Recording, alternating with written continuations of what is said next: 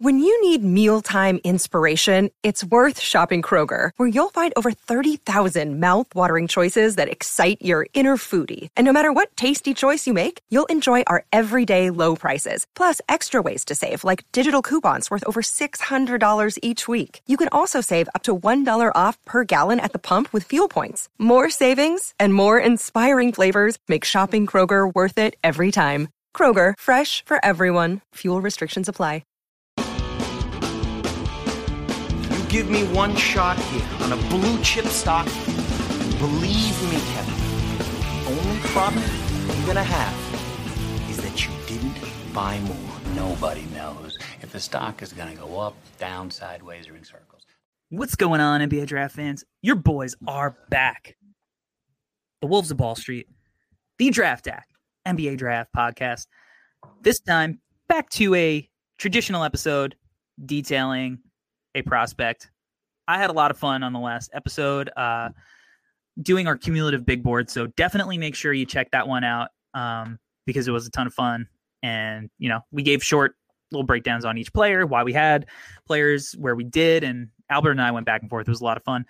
I am Corey Tulliba, your host, here as always with my co-host, Albert Gim. Albert, how we doing tonight? Dude, we are... Oh, what I'm doing good, man. I'm good.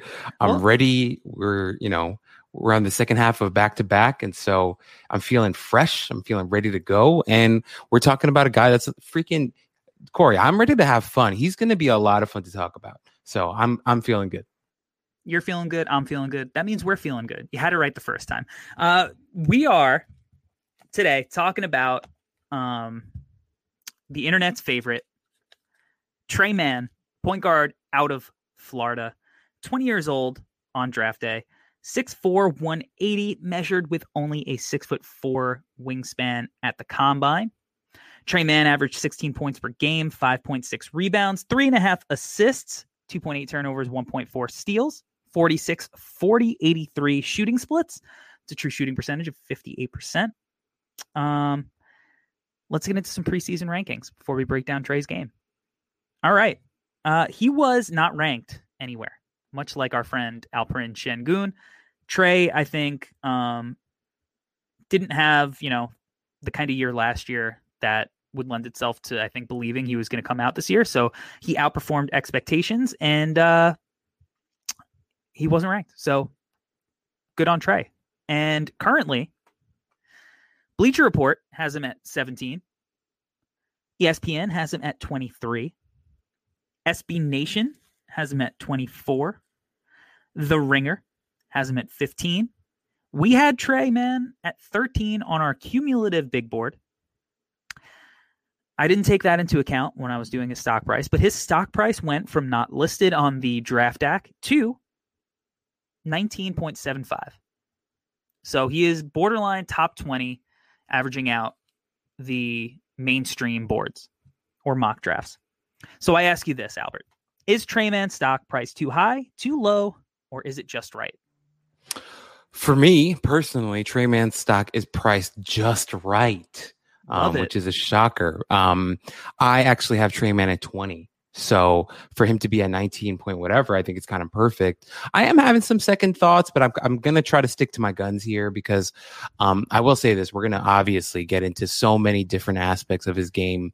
For me, I did just want to say, I think, 20 is just kind of just right for me, or 19, whatever, is just right. And I'm excited to talk more about it because there are a lot of I think right now, like on the internet, it's like, oh, dynamic, blah, blah, blah. But I think there's a lot more to his game that we're going to break down, and I'm excited for it. I love it because I think it's too low. I have him 11th on my personal board. And again, we placed him at 13 ultimately on our board. So not quite the average of where we have him, but he dropped a couple of spots on the cumulative board. But if I can get Tre Mann anywhere at like 19 or 20, then I'm fucking stoked. So I'm excited to see where you differ. All right, let's hit a little bit of scouting report. First thing that jumps out at you, or jumped out at me, I don't want to make assumptions. You know what they say. The first thing that sticks out to me when I watch Tre Mann was his ability to create his own shot. You know, Trey Mann is generation Kyrie, generation Dame Lillard. He's that dude that's going to hit you with about 15 combo moves and then knock down a 3-point shot directly in your eye. Also has that shot in the mid-range. The step back is fucking filthy. He's probably top 5 in the class as a step back shot creator. And you could argue maybe even higher than that. Now, I want to shout out Nathan, a draft deeper, and our guy Tyler Metcalf for the synergy numbers on Trey Mann. Trey Mann knocked down 40% of his off-the-bounce jumpers, and that put him in the 90th percentile. So, Albert, I want to ask you. First, I have a couple of questions, but I want to ask you first, who has the better step back? Trey Mann or Cam Thomas? Oh, sick. Okay, so Corey, I think it's a little different. I think Trey Mann has a snatch back and Cam Thomas has a step back. You know what I mean? Like Trey Mann has this thing where like he has that thing where like his right foot goes out and he'll snatch it in between his right leg and like pull it back. Certainly has that. Yeah, that snatch back. I think that. So, oh crap. Okay. Okay. Damn. I think Trey Mann's is better because I think Cam Thomas just spams the hell out of it, and Trey Mann's is a little bit more effective. And it's a little smoother, I would say, than Cam Thomas is. Cam Thomas kind of jumps back, like he'll like rabbit hop back, and Trey Mann is like electric slide, like watch me pull this on you, step back. So I'm gonna say Trey Mann. Okay, I like it, and I'm certain it was more effective because you know our guy Cam, like you said, he spammed it. So if he had a more nuanced shot selection, he probably would hold up a little bit better in the argument. But I would tend to agree that Trey is a little bit better than our guy Cam. My next question. We've seen so much success with these new age point guards, their ability to create offense for themselves. And yet,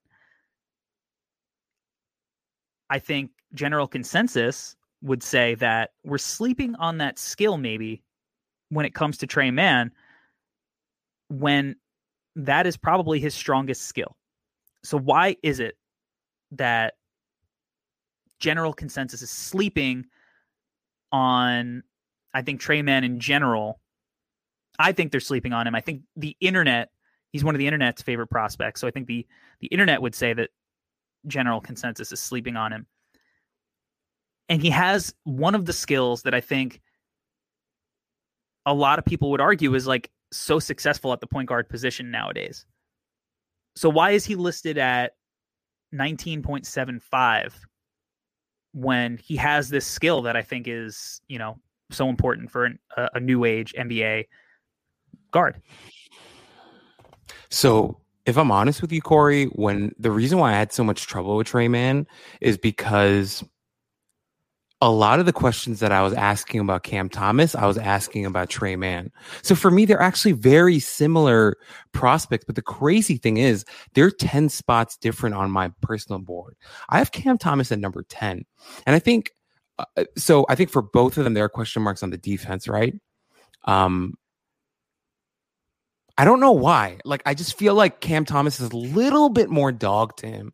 I think that's the difference for me. And I think that dog is something that you can feel on both sides of the court, on offense and defense.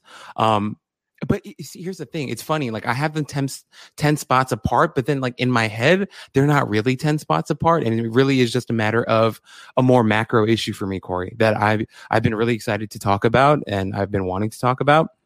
We've said it before too. Last year's draft, everybody's like, oh, weak draft. This is going to be a weak draft. You and I, we were on the same page though. We're like, no, this is actually a decent draft. There are guys who are going to contribute from day one. And I think you and I are pretty much justified in that claim. And I'm really proud that we felt that way last year. Both of us were like, this is not a weak draft. This year, everyone's like, strong draft, really strong draft. The thing is, everyone's wrong. It's not a strong draft. It's a ridiculously superpowered draft. I think, bro, I think guys in their in the 20s and 30s could be first like lottery guys in any other year. Like that's how good this draft is. And the reason why I'm having such a hard time with a guy like Trey Mann, because like if Trey Mann came out last year at this level with how good he is now, who knows how high he would have went in that draft? Like legitimately, what if he went like top 10? I don't know. Easily. Yeah. Sorry, what am I saying? Easily, probably.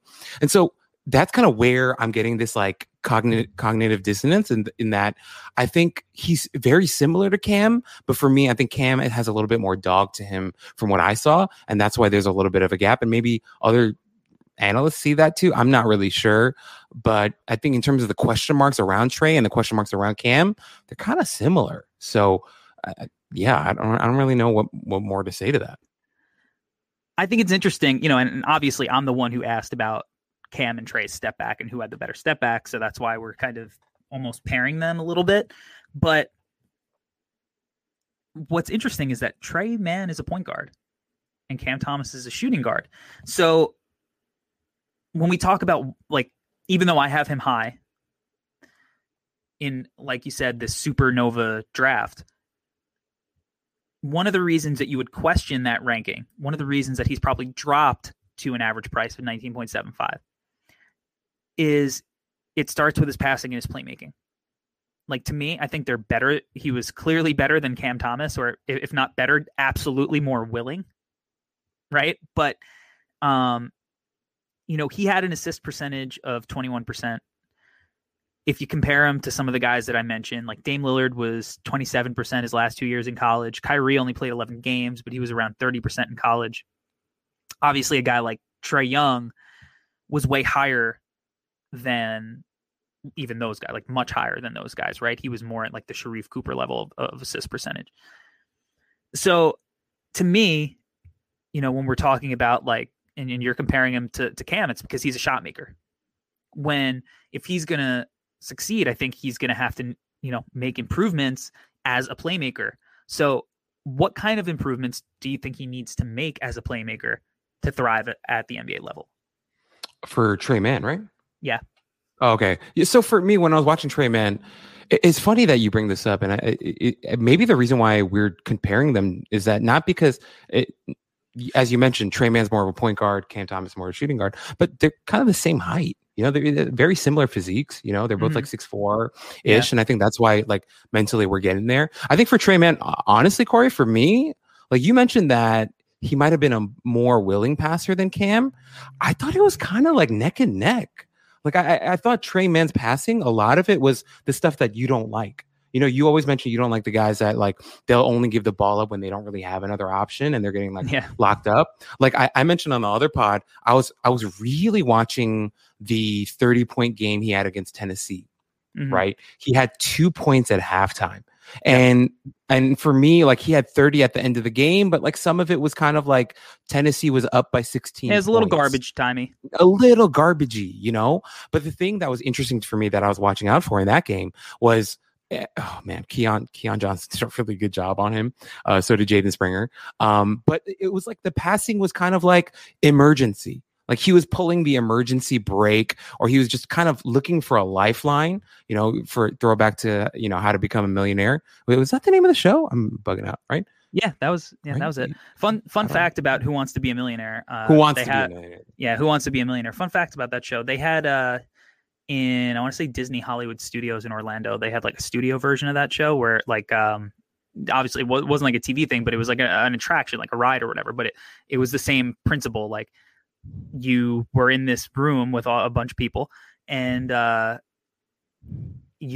somebody was like picked to be the first person up at the start, and then if you still had time during like the attraction, and it was like you were there for like a half hour or something, it would be the next person chosen was based off of who got the most questions right in the shortest amount of time in the audience, because you had like a handheld thing to put the answers in. And I actually got chosen the second time around, and I did not win the $1 million ultimately, which was like a free cruise or something, which I would have hated because I get seasick. But it was a fun experience, and the host made fun of the fact that I had tattoos and a nose ring. So shout out to Who Wants to Be a Millionaire in that attraction at Disney. But yeah, I mean, that's insane, dude. Respect to you. I don't think I've ever gotten close to anything like that. But once again, like, I think for me, as you mentioned, like, it's interesting though, Corey. Like, I wonder if teams are going to draft Trey Mann to be a point guard though.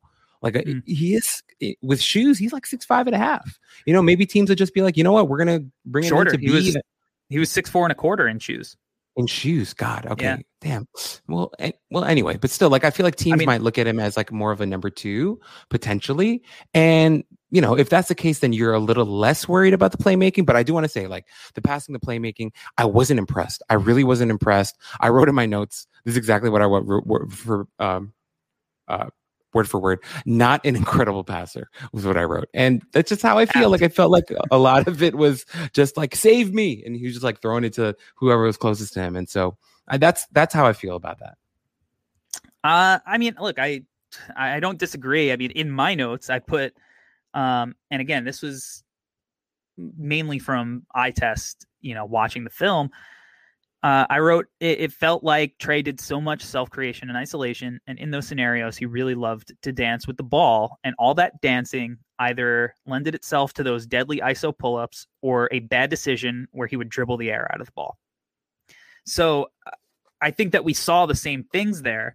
I think he was way more willing than Cam to make passes, but he also had these awful possessions where he would dribble the ball for 15 seconds doing all of those combo moves that I said gets himself open for these isolation shots, which he was very good at hitting. But, you know, to me, you take into account, you don't take into account in those percentages the fact that some of the times he would just dribble the ball for so long and kill the shot clock, and that would lead to a bad percentage shot for his teammates. So I think that, like, when I look at him as, if you're just going to tell him to do the Houston Rockets, James Harden offense, where here's a bunch of space and I'm going to spread everybody out and you can just go ISO, like, I don't love that version of Trey Mann. When I saw him run pick and roll, I felt like he actually made pretty decent decisions. I don't think that he was, you know, systematically breaking down a defense like Chris Paul has shown in these playoffs or anything. But I felt like he was able to at least kind of do things with the ball that made him a more willing passer. And for me, I feel like at the NBA level, there's going to be more space, and hopefully a coach is going to give him more pick and roll opportunities. And I think that is something that will improve that passing. You know, because the pick and roll stuff, I think, is going to lead to more like scripted reads, you know, like comes off the screen, snakes it, help comes, just an easy kick. You know, I don't know if he's going to be making advanced weak side reads right away, but like he'll be able to hit, you know, his weak side shooter as he lifts from corner or something. I feel like it's going to be, you know, these sets that, like, all right, this is where the ball goes. We watch this in practice, versus like him doing all of this dribbling, his teammates not knowing what to do, and him trying to improvise, which I think led to some of those bad decisions. So I think that shoot first mentality was bad for his playmaking, but I saw signs in the pick and roll that I liked. I don't think he's ever going to be a high level assist guy, but I could see him getting to that 5.5, 6 assists per game, especially if he has the ball in his hands a lot. Just at the NBA level, extra minutes, extra space, extra pace, more pick and roll reads. That's my hope, at least. All right, then, Corey, can I ask you a question? Yeah. As you've been asking me a question, let me throw one at you, because I asked this because I really want to get your insight on this, because I thought this was a part of my thinking too. Because it's crazy that you did this whole Cam Thomas comparison thing, because that's exactly what was going through my head. Like, I see them as very similar prospects. I don't know if that's the norm or whatever, but okay. Here's my question: watching Florida and the supporting cast that was around Trey Mann, and then watching Cam Thomas and the supporting cast around Cam Thomas, for me, I think that's why, once again, and I think you and I, this is where we're kind of disagreeing, and it's okay. My friends have been asking us to disagree, and I think this is where we're going to disagree a little bit. I felt like LSU's supporting cast around Cam was a lot worse than Florida's. Not that Trey Mann had superstars around him. Like, I was watching, I forgot who they were playing. It might have been might have been West Virginia or Florida State. I don't remember. They were playing somebody, and Scotty Lewis was just freaking bricking shot after shot. And I was like, God, that must be such a headache for Trey Mann. But I did want to get your kind of feedback on this and your insight on this.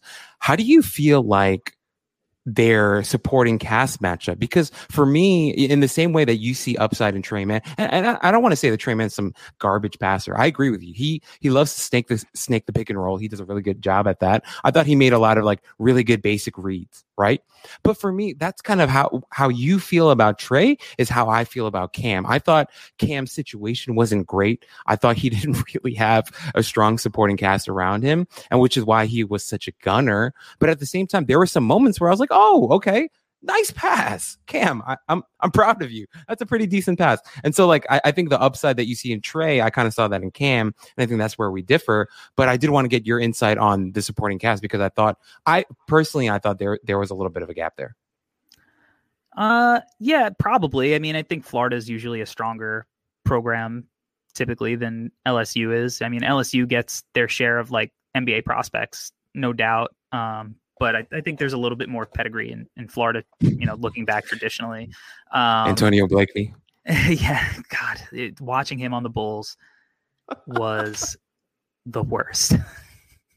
Watching him on the Windy City Bulls, let it fly, my man. Light that scoreboard on fire. Like Three Ninjas, light up the eyes, let it go. But watching him on the Bulls, I mean, and to think like that LSU team with Ben Simmons had like more than one NBA player, and that's insane, how they ended up. Insane. Yeah, not great. Yeah, I mean, look, I don't think either supporting cast knocked anybody's socks off. I would agree. I think Florida's was probably a little bit better, although I think LSU had some, interesting players too. But to me, I don't know. I think it was for both of them, it was more mentality than anything else. And I think that for both of them, I mean, like we said, like with Cam, when we went over this recently, like he did not turn the ball over much given his usage, and yet he had more turnovers than he had assists. So that says something. Trey at least had a positive assist to turnover ratio. It wasn't like 2-1 or anything, really impressive. It was barely over 1, but still it was positive. And I think that he was definitely more willing, especially like, he was in transition. Like he made I thought he did a good job hitting ahead early, from the backcourt to the front court, like quick. I thought he did a good job with like that. He just liked to dance with the ball a little bit. And for him, I think he's going to have to figure out when is it appropriate to cook and when is it time to move the ball around, because he could cook at the end of the shot clock. That's when you want these guys to cook, when the play breaks down. You don't want them to cook when there's 20 seconds left on the shot clock, unless they have like a switch and it's a mismatch, right? But if it's just like normal, bring the ball up, let me cook, no, that sucks. And it sucks to play with that kind of teammate. But to me, I'm a little bit more optimistic in Trey Mann as a playmaker, because I think that given him pick and roll opportunities, I think that he's going to at least be adequate. I don't think he's going to be Trae Young, but is he going to have your average, maybe Kyrie year where he's playing off somebody as well? And so he's kind of the primary ball handler, but kind of not. I think he'll be able to get into that 5 to 6 range for me personally. I want to go back. Go ahead. Go ahead if you have a final thought. I hear that the one final thought, and it's not even like that super relevant, but I did want to say, you mentioned Trae Young at the end. The one thing that I kind of want to throw in there is he's got a hell of a floater. Trey Mann's got one hell of a floater. I thought his floater looked really nice from what I saw. And so maybe that's that. There you get the Trae Young comp, but I will relent, and I'm going to say, okay, like maybe, yeah, I'm not as high as you are on the passing, but I'm not going to, once again, I'm not saying he's a terrible passer either. So yeah, no. And again, I'm not trying to say he's a great passer. So I think we're probably meeting in the middle somewhere along the line in this episode where we're disagreeing on everything. All right. I want to go back to his shooting for a minute. So he shot 40% from 3 overall. We went over the off the bounce numbers, which were excellent, right? But watching film, I noticed that Trey Mann was missing so many catch and shoot threes. Yes, sir. And so I went fishing on the internet.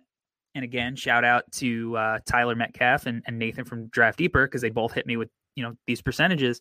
And I was like, does anybody have like the percentages for Trey Mann catch and shoot numbers? Because the eye test told me that he was bad at it. But then you look at the 3-point percentage, which was 40% overall in the season, and you're like, well, maybe he wasn't as bad as I thought. But Trey Mann only shot 35.5% on catch and shoot threes this season. And that doesn't necessarily match up to a guy who shot it so well off the bounce and so well overall. I think to really maximize a guy like Trey Mann at the next level, where we already mentioned he's not like the guy that you want to be your end-all be-all playmaker passer. So to maximize him, I think you're going to need to be able to play him off the ball a little bit, right? So are those catch and shoot numbers an aberration, or is it something that we should actually be a little bit concerned about when projecting his off-ball ability at the NBA level? So, Corey, I'm actually really interested to hear your answer on this, because for me, I'm with you, dude. I was watching his tape. He's missing wide open shots. And we're talking about like shots where there's not a guy 6 feet, 10 feet away from him, like truly wide open shots. And it was confusing. And I think the thing that stuck out to me, and I want to ask you if you saw the same thing, I thought it was his footwork. Like there were times where I thought his feet were a little inconsistent off the catch. And I don't know what that is. Maybe maybe he wasn't used to being that open, and he was so programmed and like ingrained in his mind that like, I need to hit off the dribble jumpers. But like, I don't know, some of his shots, like he was doing some scissor action off the catch and shoot. Some of his shots, he looked like nice and planted and like balanced and whatever. For me, the only thing that I could theorize was maybe concentration, maybe his footwork. But you're right. It was really, really weird. And these are like wide open jump shots. Maybe he's just like one of those sick dudes that like is just more comfortable with a hand, like with a finger up his nose. Like maybe that's just more of what he's into and more what he's used to. I have no freaking idea. But it was weird. And I think the only theory that I have was that maybe the feet were a little inconsistent. Maybe the concentration wasn't there. But I really couldn't figure anything else out from watching him. I do think there's something to the footwork thing, because I think even just on the off the bounce stuff, I thought that there were times where his footwork was a little bit like his feet got there later than when he snatched the ball back or something. And I think that's why I'm talking about him as, this guy that I have at like 11, you have at 20, rather than a guy that, in a lot of other drafts might be a guy you look at in that like 5 to 7 range.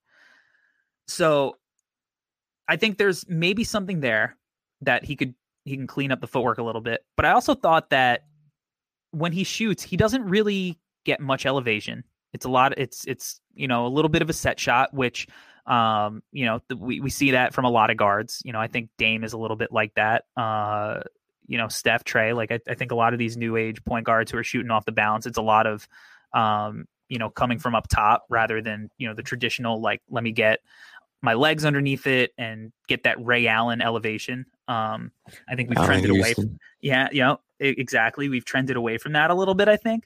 So I think a lot of times that lends itself to, tired legs. I think it's supposed to help, right? When you have tired legs, but even so, when you're tired, I think you're a little short. And so I don't know, maybe he was doing so much dancing with the ball in his hands that everything was just a little short. And then the other thing, like he doesn't have like crazy arc. His shot's not flat, but it doesn't have like this sweeping arc. So I feel like a lot of times it was just short because it was like trying to get over the rim, but it just wasn't. I don't think it's something that I'm necessarily concerned about at the NBA level. I think it'll be easy to clean up. I mean, we always say that, turning into a catch and shoot jump shooter is a little bit easier than developing some of the other skills. So he already has the off the bounce ability clearly. And now him just being able to maximize it by knocking down jumpers off the catch, I think is something that is going to be huge for him, because I want him to play with another playmaker. I want him to be a dual playmaker and play in these kind of quick offenses where he doesn't have the opportunity to dance with the ball. And in order to do that, he's got to be able to knock down shots off the ball. But I just thought, given the percentages and how, he was elite at knocking down these jumpers off the bounce, that it was just weird that he was really mediocre as a catch and shoot jump shooter. Yeah. Yeah, I think what you're saying about the arc and stuff makes sense. But even like Corey, I do want to say, like, even some of his misses, it was like left and right, like it was weird. It's really strange, like it was a weird phenomena. Maybe, but with the one thing we do have to say, he improved a lot from year 1 to 2 in college. His freshman year, he shot 27% from 3 on almost 3 attempts, and last year he shot 40% on almost 5 attempts. So if we're thinking about that trajectory, also free throw shooting, he went from 66% to 83%. It's a big jump. It's a big jump. And so I think if we consider that jump and then into the league, if, with better coaching and So I'm there with you too. It's not like a huge concern, but it was a weird phenomenon for sure. Yeah. Yeah. That's going to be something that I'm interested in tracking because, again, that's how you maximize him offensively. Let's talk about his athletic limitations. Right. Despite what he had shown during his pro day, you didn't see that same vertical pop in game. In the pro day, he was windmilling, catching it off the backboard, all that shit. But in reality, he's an under the rim finisher. He doesn't have like that second level speed either, like Davion does, where like he's coming off the screen and then as he's turning that corner, it's just like, boom, I'm gone. Like he doesn't really have that. That second level, that second gear, but he shot around 60% on close twos this season, and that's pretty good. And with that said, I do have some concerns about his finishing, especially when watching him and you watched him finish around more athletic defenders around the rim. To me, it felt like he was getting blocked a lot on these drives. And to me, it felt like watching him, he was mostly driving downhill, getting to his right. Am I crazy given the percentages, or do you think that there are some finishing issues too? I think you're not crazy at all. And that's part of my concerns with him. But as I mentioned before, I do like his floater. I think he does a good job of using that to guard against exactly what you talked about. And it's something that we saw with Emmanuel Quickly in his first season. Quickly was spamming the freaking hell out of the floater and refused to go all the way to the rim. And it's because of exactly what you're talking about. Like there are some physical limitations.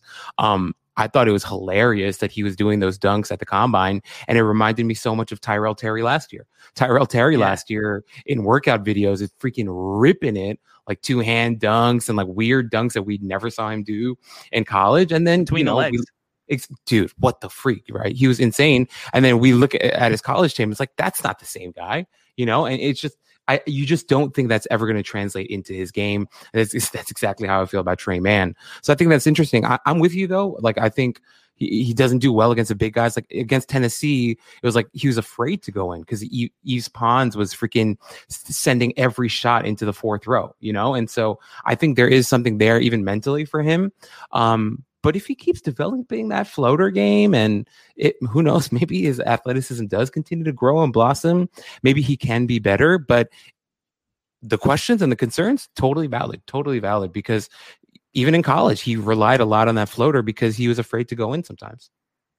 Yeah, I agree. I mean, I love the floater, and we've seen that the floater is also one of these shots that is imperative for these young guards to have in the league. And I think that floater was a major, major tool for Quickly. And it's one of the reasons that he was able to play his way onto the floor because, especially if you're going to be one of these guys that could hit these shots off the bounce or off the catch, like guys are going to close at you hard and they're going to run you off the line. And you're going to have to be able to do something in between that area.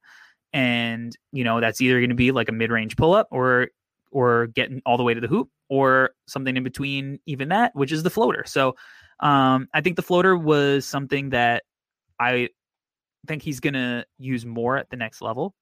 It's something that I think is going to end up being a strength because I thought he had really nice touch on it. He actually got really good arc on some of these floaters, more so than his jumpers. And he's able to hit these floaters off balance, which I liked.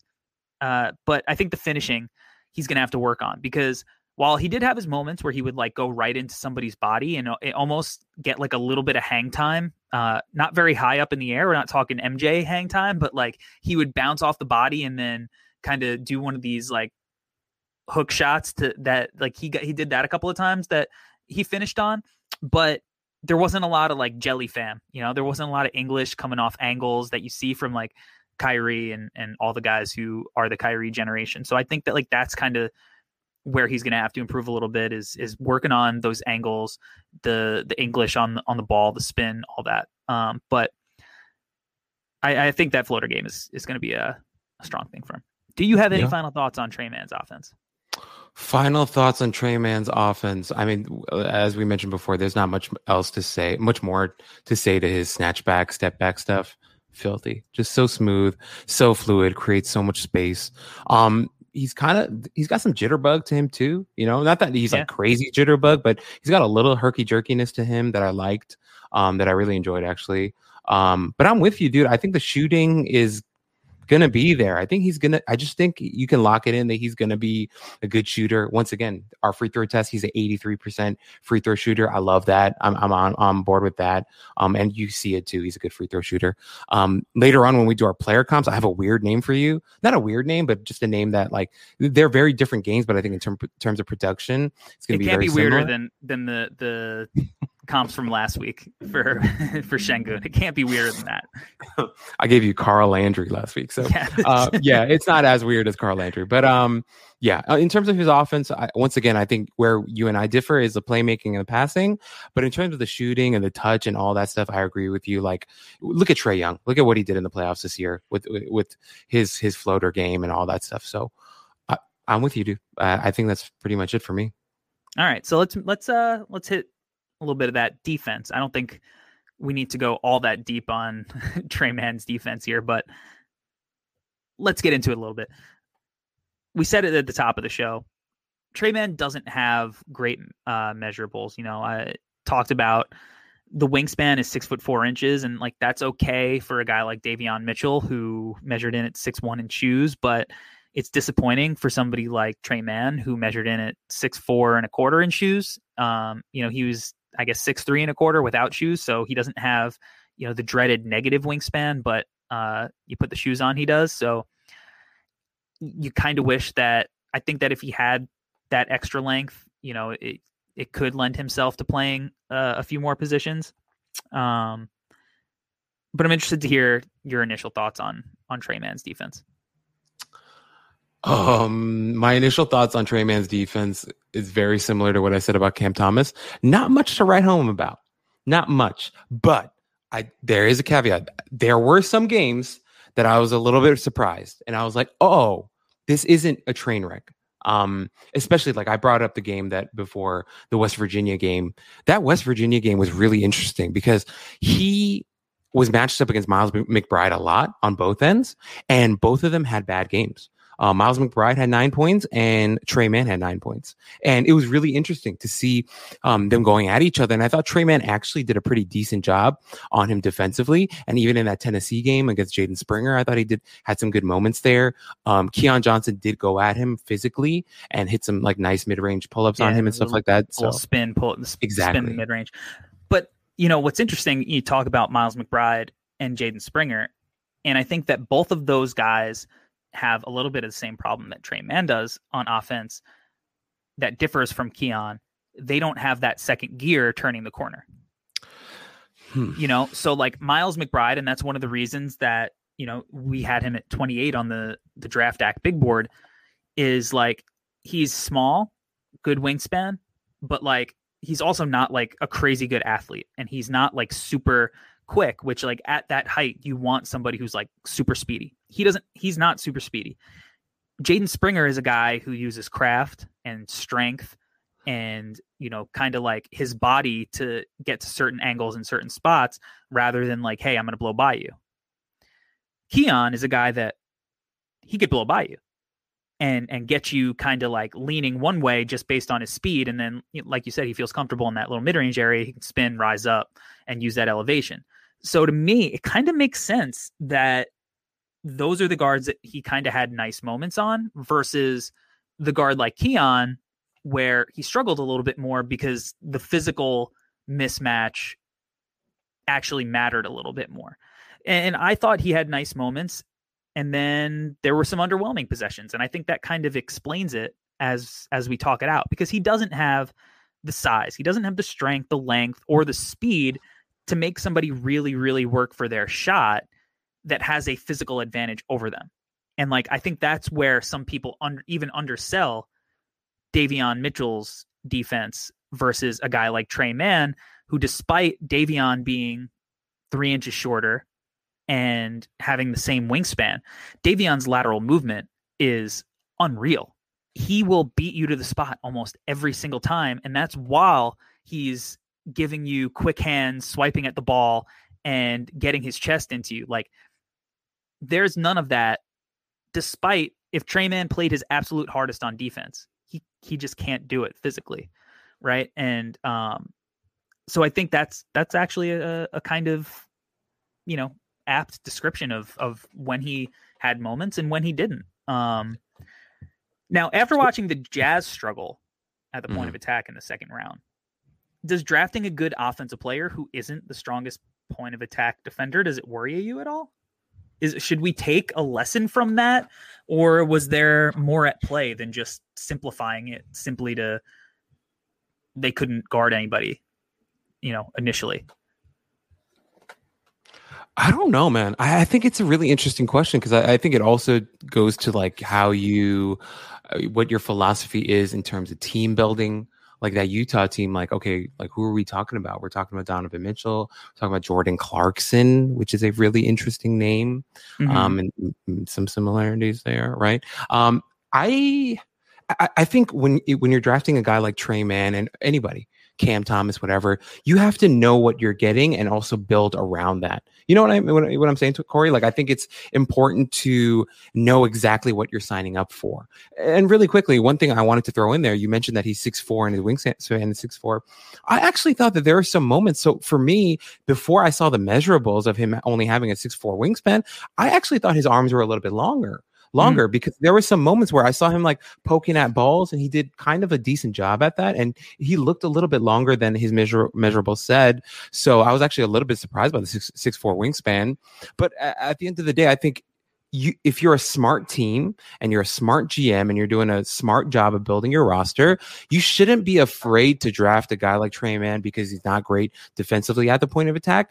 Because if you're smart enough, you're going to build a team where you'll have somebody else do that, and you'll just be able to maximize Trey Mann's offense and just be able to cover his defensive weaknesses like the Hawks were able to do. As you mentioned, they have a plethora of wings that they can throw out there and switch. And Trey Young can kind of roam and, save his energy a little bit on the defensive side and just kind of try his best. And Travis Schlenk, give him credit. He did a good job of that. And so, and to mention that he did that without DeAndre Hunter in the last 2 rounds that they played in. And so, yeah, I wouldn't be afraid of that. I think you just have to be smart about how you're building out your roster. I agree. And I think the Hawks are a good counterpoint to the Jazz model, right? All right. I don't want to harp on his off-ball defense too much, or not harp, but talk about it too much, because I don't think he's going to be some super impactful help defense guy. But I actually do think that he displayed some really smart off-ball sequences. I actually thought he was better off ball than he was on ball, at least more consistent. I felt like he was typically in the right spots. I feel like he made the right rotations. I guess my point is that, like, I don't think he's going to hurt your team's defensive principles, but I also don't know if it matters, because I don't think it's going to like translate into, like, he's not coming over from the weak side to go swat someone's shit into the first row, right? I think he's just going to, like, if you're looking for, like, is he going to be the weakest link in the chain, off the ball? I don't think he is, but he's also not going to be somebody who's like getting in the passing lanes and doing all of these really disruptive things either. I think he's just like positionally very sound, and he's going to be in the right spots. I don't know. Yeah, I agree with you. And even if he is the weakest link in your chain, it's not the weakest link you could have in your chain, if that makes sense. Like, it could be a lot worse in terms of your weakest link. Yeah. And so if he's your weakest link, that's not a detriment. Exactly. Yeah, exactly. So I'm with you on that. And I think there's just not that much to say about his defense. No, it's not that interesting. Like he's going to have moments. He's not going to have moments. He's going to struggle early on. Maybe he'll be okay as he matures and becomes a vet. But, I don't think we have to like theorize anything super crazy about him. And I don't think we have to trick ourselves into, writing out some kind of thesis statement on why Trey Mann is going to become, an all-team defender or something. All right. It's time for Sell Me This Pen. Albert, sell me on Trey Mann. Okay. So anonymous GM, you're building your squad out right now. And I want to ask you, are you a team that needs a scorer? Are you a team that needs a guy who can create his own offense? Are you a team that is interested in step backs? But straight up, like if you're a team that needs that, right? A guy who can create, a guy who, may potentially show more as a playmaker. If you're one of those teams, then you should take Trey Mann, which is why Trey Mann sits where he sits on our board together, because there are a lot of teams that are going to want that. And teams that are going to need that. And so if you're one of those teams, you should grab Trey Mann because he's a guy who can go and create a bucket and do it at a really high level. And he did it in college at a freakishly high level. And so if you're into that, you should take Trey Mann. Albert, do you know who kind of needs all of those things that you said? Has a pick at both the over and the under 19.75 in this draft. So here's the thing, Corey. I don't know how the rest of Knicks Twitter feels about him, but if we grab him at 19 or 21, that's kind of perfect, dude. It's kind of perfect. And I'm on board for that one for sure. I can tell you that Knicks, based on my appearance on Knicks Fan TV last week, I don't know, these weeks are blending together. I believe it was last week. It seems as though the chat was stoked on Trey Mann as somebody that we talked about, and given that range, I think that's home run pick for New York, especially given the potential upgrade in offense from Alfred Payton. Who knows what's going to happen with Derrick Rose, and the Knicks certainly needed offense created going forward. So I think he's pretty good target. All right. If you're buying stock in Trey Mann, who may you have bought stock in previously? Once again, very different games, okay? Because the guy that I'm comparing him to, I loved when he attacked the rim, and he did such a freaking great job of it. I have never looked into the numbers, but you knew when he was going to the rim, he was doing a good job.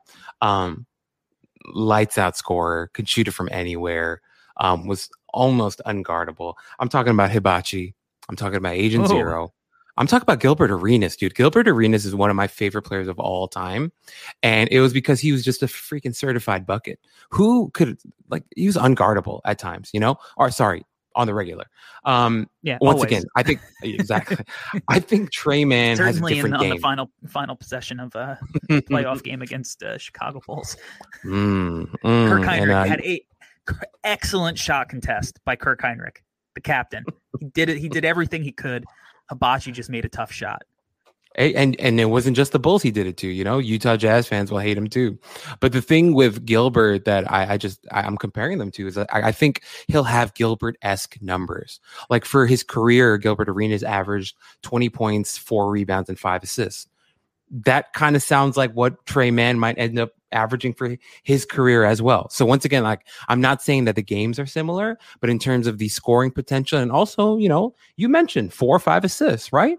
And so I thought about that type of production, and I was like, okay, then Gilbert Arenas is kind of that guy. And as you mentioned, if the Knicks are sitting there at 19 and 21 and grab a guy who can put up those types of numbers for his career, that's exciting. That's really, really exciting. And so for me, the guy that came to my mind was Gilbert Arenas. I like that. That's not nearly as weird as Carl Landry, but I don't think Trey Mann has Gilbert's peak. Gilbert's peak was ridiculous. He would be looked at today as a superstar. But I do like shooting for like the career numbers, like that kind of trajectory. And, Gilbert was a guy who was skill based. He wasn't blowing by you based on athleticism like Westbrook or Derrick Rose was. He wasn't throwing it down. He was, finishing with craft, and he was launching these shots way beyond the 3-point line before it was cool. So that's fun. As a less historical and more current, I went my high end. He's, kind of like Darius Garland a little bit taller. I think Darius Garland is a lot of it right now, more natural as a playmaker. And I think Darius Garland is a little smoother. I mean, Darius Garland is smoother than most people. But stylistically, I think their games, kind of look the same. And then low end, if you're getting a guy who isn't going to be able to really finish around the hoop and is going to be mostly, kind of a shooter, maybe even a guy like Devontae Graham. He's bigger than Devontae Graham as well. But Devontae Graham has been a lethal 3-point shooter and, a good playmaker, different than Trey, but like, just from, a scoring shooting perspective, I think he could end up doing that if he never actually learns how to kind of be that finisher amongst the trees that the NBA will bring a bar, but I think all three of those guys kind of share some similarities in themselves. Gilbert was the evolution version of, the first version of all these guys, I think. So, yeah,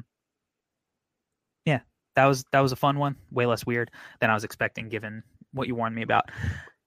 How volatile is Trey Mann? How volatile is Trey Mann? It's interesting. I don't think he's super volatile. I think we can kind of lock him in to be a good scoring guard. Another name that I'm just throwing out there, and this is another weird name. Please don't kill me for this one, but like a guy who, and this guy was a better passer, but like he came into the league and was putting up 19 points a game, 20 points a game. Damon Stoudemire. Damon Stoudemire, Mighty Mouse, obviously different games, different size. Come on, guys, don't kill me for this one. But just, another scoring guard who came in and was able to score from jump. And that's kind of how I feel about Trey Mann. I think he's going to come in and be able to score from jump and, he's not going to be Travis Best. Yeah, I think he's going to come in and be able to score, and it's going to be pretty fun. And so I don't think he's super volatile. I think he's going to be good. He's going to be a scorer, and I'm excited to see his career arc. Yeah, I mean, look, I have Trey Mann higher on my board than the consensus mocks, but I think there's that avenue where his playmaking, his finishing, never does get to a level that, if you reach for him and you pass on someone, they could potentially be more impactful than Trey Mann. But with that said, I think the high end outcome, it's pretty special, especially given where, again, his value is at 19.75. So I think it's all his draft range. If you're drafting him in that 19.75 range, I almost think there's no way he doesn't produce at least some value for you. If you take him in the lottery, I think he's a little bit more volatile. But even then, I think that he has the first skill that I think a lot of teams are looking for in, NBA point guards. And I look at how when you just give guys freedom to play make a little bit, it seems like even some of these shooting guards, like Kevin Porter Jr. is a playmaker now. That wasn't his calling card coming into the league. Now he's a guy who scores, and you're saying maybe he can run the point full time. Like, I think that playmaking is starting to become something that is going to be just a little bit easier on the surface, maybe not in the playoff context, but just as a regular season context. And so I think I believe in the playmaking a little bit to at least get to that mediocre level. So I even think in the lottery, he's pretty safe, but the higher and higher you go up, the volatility jumps. And because this, like you said, this draft is fucking deep, and you could potentially be passing on a guy that, could just be the Tyrese Halliburton, where it's like safer, safe pick. And next thing you know, you're the Phoenix Suns and you're taking somebody who's not going to play a game for you in this playoffs. Whereas like Tyrese Halliburton would have been, and they're going to win. They're probably going to win the championship regardless. but like you have a successor and like this backup plan and like, this way to really, really make your window with somebody who has a little bit more potential than you think. Like you could be passing up a Halliburton kind of guy. And even as low as, where I had Halliburton on my board, when the Suns passed on him, I'm like, what the fuck are they doing? Like what? That was the perfect scenario. I mean, Sacramento is a really optimal scenario too. But like, man, you don't want to do that. I don't know if Trey Mann is somebody that you'd feel that way about, but whereas maybe some other guys you might, but yeah, that's a scenario. Yeah, I'm with you, dude. I still can't believe. Oh my God, can you imagine Halliburton on that team right now? What a nightmare! That would have been amazing. It'd been insane, dude. All right, we're almost out of here. You buying or you selling Trey Mann stock?